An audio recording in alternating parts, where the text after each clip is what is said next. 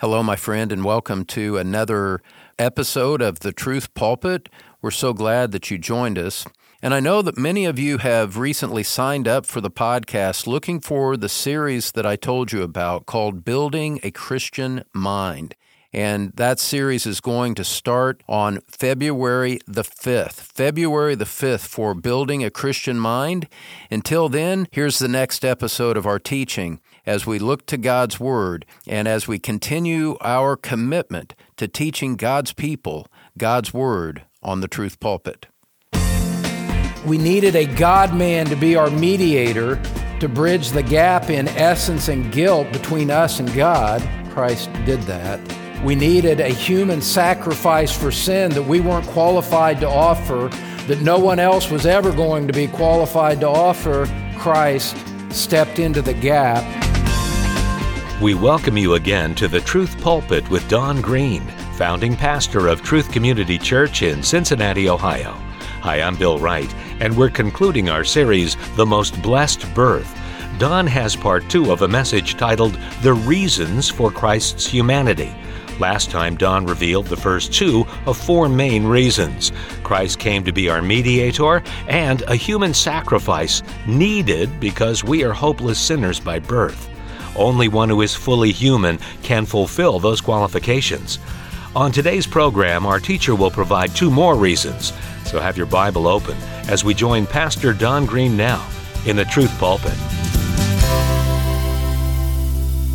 Hebrews chapter 2, beginning in verse 14. It says, "Therefore, since the children share in flesh and blood, since they share in humanity, Christ himself, he himself, likewise also partook of the same." He shared in our humanity. God the Son took on human flesh with a goal toward death. It says that through death he might render powerless him who had the power of death, that is, the devil, and might free those who through fear of death were subject to slavery all their lives. For assuredly he does not give help to angels. Christ did not become an angel, so he wasn't coming to redeem fallen angels. He came to redeem fallen men. And in the order of creation, that's amazing. And in verse 17 it says, "Therefore he had to be made like his brethren in all things, so that he might become a merciful and faithful high priest in things pertaining to God, to make propitiation for the sins of the people." Propitiation, that he might offer a sacrifice that would satisfy the wrath of God against your sins. And he took on human flesh in order to himself be that sacrifice. The wonderful thing about Christ is he's the priest that offered the sacrifice, and he was the sacrifice himself. He offered up himself for your redemption. And he had to be a man to do that. And so we find that in Christ, why did he become a man? What were the reasons for the humanity of Christ? We needed a God-man to be our mediator to bridge the gap in essence and guilt between us and God. Christ did that. We needed a human sacrifice for sin that we weren't qualified to offer, that no one else was ever going to be qualified to offer. Christ stepped into the gap. Christ, as the only one with the essence and the qualifications to be able to do that, gladly stepped into the gap, gladly offered that sacrifice on the cross. Look at 1 Peter chapter 3, verse 18, where this idea of sacrifice and mediation, although the words aren't used, is present in this signature text about our Lord Jesus. 1 Peter chapter 3, verse 18. "For Christ also died for sins once for all, the just for the unjust," substitution, in other words, "so that he might bring us to God," mediation. He mediates. He substituted for us. He's the most wonderful one ever. There is no one better than Christ in our estimation. There was no one higher in our affections than this one who did that for us. Now, that's at the core of our redemption. Now we come to Christ. Now, those of us that are in Christ, we have this remaining period of time, that life that the Lord gives us on earth. And how are we then to live? Where do we look to find our example? Well, that brings us to the third aspect of the reasons for Christ's humanity. He came in part to be our pattern for life. To be our pattern for life. Point number 3. Because Jesus was a man, his life gives men who have been redeemed by him an example to follow. You are in 1 Peter. Turn to chapter 2. 1 Peter chapter 2. We'll just barely touch on this. We'll briefly bounce on this here. But because Jesus was a man, his life gives you an example that you can follow. 1 Peter chapter 2, verse 21, "For you have been called for this purpose, since Christ also suffered for you, leaving you an example for you to follow in his steps." An example for you to follow in his steps. Verse 22, "Who committed no sin, nor was any deceit found in his mouth, and while being reviled, he did not revile in return. While suffering, he uttered no threats, but kept entrusting himself to him who judges righteously." Jesus, who was a man, responded to unjust mistreatment with patience and without retaliation. He entrusted his situation to his heavenly Father. And what Scripture is saying, in a simple principle whose application and ramifications go everywhere, says you look to Christ for your example. Do you find yourself frustrated in your immediate earthly circumstances? Do you find people that are mistreating you, perhaps even in the most intimate of your relationships? Do you find others disappointing you with their actions, with their words, with their lives? I do. I won't illustrate it. It's not within my immediate household, but people disappoint me just like they disappoint you. And what are we to do with that when we encounter it and life becomes difficult as a result? First of all, you look to Christ for your example. You don't retaliate against those who personally wrong you. But here's the point that I want you to see above all else from this text and from this pattern. The pattern for Christ for you in those times of human disappointment that I know are so real and profound for some of you. And this is really, really immediate in the nature of life today for you. Look at the end of verse 23. As you feel afflicted, as you're waiting, as things aren't working out on your timetable, verse 23, what did Christ do that gives you the pattern for where you go, where you respond to those things today? He kept entrusting himself to him who judges righteously. Christ, in his earthly life, in the midst of his affliction, looked to his Father and entrusted himself to his heavenly Father. Beloved, do you understand? Do you see that that is your pattern? As life is making you wait, as life is being difficult, as people are being difficult, as circumstances are robbing you of your joy, don't you see, beloved, that the pattern of Christ, as you look to that, as you look to those things, as you feel the weight of that affliction, is to go to your Father and say, Father, you have loved me enough to send Christ. Father, you are in perfect control of every circumstance. Father, I know that you love me and I know that you intend good for me, even though I don't feel it or see how it could work out that way right now. Father, rather than collapsing in regret or frustration or anger or retaliating or striking out against those that have put me in this position of infliction. Father, I'm just going to entrust myself to you. I know who you are. I know that this is why Christ came. I see that this is what Christ did in his earthly life. He trusted you during the time of his affliction. Father, that's exactly what I'm going to do. I trust you. I submit to you. I accept this affliction. I accept this disappointment in this time that you've appointed for me. And I am going to trust you that you will work this out in a way that pleases you and is good for me in your time. And in the meantime, Father, I want you to know I'm content that Christ loves me and gave himself up for my soul. I'm content to be reconciled to you. I'm grateful for that. And that's enough to satisfy the longing of my heart. Now, beloved, that's kind of convicting, isn't it?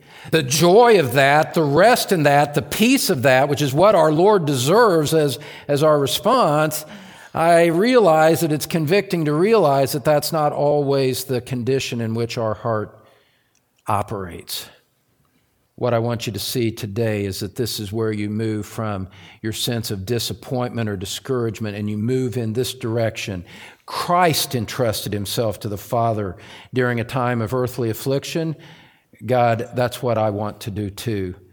I want you, by the power of your Spirit, to move me into the living reality of what Christ did before me. Right? Right. Now, as you do that, beloved, as you do that, there's a final thought that is especially sweet. And it is one that I understand it is so easy to fall short of this. You could be with me, Christian, you could be with me in all that I've said in these first 3 points. I get the fact that Christ is my mediator. I get his substitute sacrifice. I get that in the meantime, he's an example of trusting the Father during my time of affliction. And I said these 4 are all a woven garment together that clothe you. But here's what I want you to see. Here's what I want you to remember as we contemplate the table in just a few moments. Here's what I want you to think. Better yet, here's how God would have you think about his Son in the midst of those afflictions that you're trusting him for. What's your perspective on the way that Christ responds when you come to him like that? You come to him confessing your sin. You come to him confessing that you've been dissatisfied with life. My own mind is convicting me as I say these things. I'm preaching to myself now. You're just listening in. Except I am preaching to you. How are we to think that Christ receives us when we come like that and we come laying our guilty, untrusting souls before him and say, I want to move in the direction of trust? I know I've fallen short. With what spirit, with what attitude does Christ receive his people when they come to him like that? Don't trust your feelings on it, because your feelings will tell you he's still mad. He's still angry. Or at least they might. Here's the 4th point. Why did Christ come in human flesh? He came to be our sympathetic helper. He came to be our, and I emphasize the word today, our sympathetic helper. That he receives you in sympathy, in empathy, in kindness, in mercy, with a sense of understanding and the desire to comfort you in the midst of it. Because Christ lived as a man, he can sympathize with your experiences of sorrow and frustration with the realities of life. Look at Hebrews chapter 2 again. Hebrews chapter 2. And some texts are familiar for a reason. Some texts you go back to again and again because they're just so central, because they're so foundational, because they shape your worldview in a way that flavors all of life. Those of you that have been under the weight of various kinds of affliction, hear the Word of God right here in chapter 2, verse 18. For since he himself was tempted in that which he has suffered, Christ was tempted, Christ suffered. What does that mean for you and me as we come to him, trying to entrust ourselves in the midst of our weakness and affliction, and sometimes failing often in the process? Well, verse 18 means that he's able to come to the aid of those who are tempted. He has the ability to understand. He has the ability to sympathize because he has been a man too. He has lived in the midst of the contradiction of sinners against himself. He was on the receiving end of hostility, of rejection. He was on the receiving end of the dusty roads of Jerusalem. He was on the receiving end of the crown of thorns. He was on the receiving end of the spit. He was on the receiving end of the beating fists against him. He was on the receiving end of the mocking. He knows better than us the fullness of what sin unleashes against those trying to live for God. And so he knows what it's like. And in his humanity, he felt the pain of that. He felt the betrayal of Judas, prophesied in the Psalms beforehand. It was you, a man that I shared bread with, that's betrayed me. Well, those of you that have been betrayed, you have a sympathetic helper in Christ. He knows what that betrayal's like. And so what that means is when you come to him, he receives you in kindness. He receives you in mercy. He receives you with a perspective that he himself has been there. He himself knows what that's like. He knows that that's difficult, and therefore he receives you as a sympathetic friend. What a friend we have in Jesus. All our griefs and sins to bear. Look at chapter 4 of Hebrews. Hebrews chapter 4. And so we picture ourselves in our frail, fallen, failing humanity, failing as Christians, coming to Christ, weary from the load, weary of our own failure, weary of what the world inflicts upon us, and we come and we lay it out before our Christ. And what is his response? Verse 15 of Hebrews chapter 4. We do not have a high priest who cannot sympathize with our weaknesses, but one who has been tempted in all things as we are, yet without sin. Then the command, the exhortation. Understand that this is more than just a general invitation to take or leave as you wish. This is the command of God for the comfort of your soul that we read here in verse 16. This exhortation says, therefore, because Christ has been a man and has suffered, the reason for his humanity leads to this conclusion. Therefore, let us draw near with confidence to the throne of grace so that we may receive mercy and find grace to help in time of need. Are you tempted today? So is Christ. Are you suffering? So did Christ. Are you in physical need? So was Christ. Are you slandered? So was Christ. Have you been betrayed by friends? So was Christ. Is it a season of weeping in your life? There's been some serious loss in our congregation over the past year, a little over a year. Times of seasons of weeping. Are you weeping? So did Christ. Charles Spurgeon found comfort in the humanity of Christ when he said this in his exposition of Psalm 88. And I've gone back to this text again and again and again in my own heart and in my own life, realizing that the Prince of Preachers found in the humanity of Christ that which comforted him in the midst of his affliction and depression. Spurgeon had the humility to say this about himself. He said this, and I quote, he said, "He who now feebly expounds these words knows within himself more than he would care to tell of inward anguish." This is Charles Spurgeon. "I know more about inward anguish than I would care to say," he said, continuing the quote. He says, "It is an unspeakable consolation that our Lord Jesus knows this experience, having, with the exception of the sin of it, felt it all in Gethsemane when he was exceeding sorrowful even unto death." End quote. You know, we don't say this tritely, and we don't say this in a flippant, casual manner.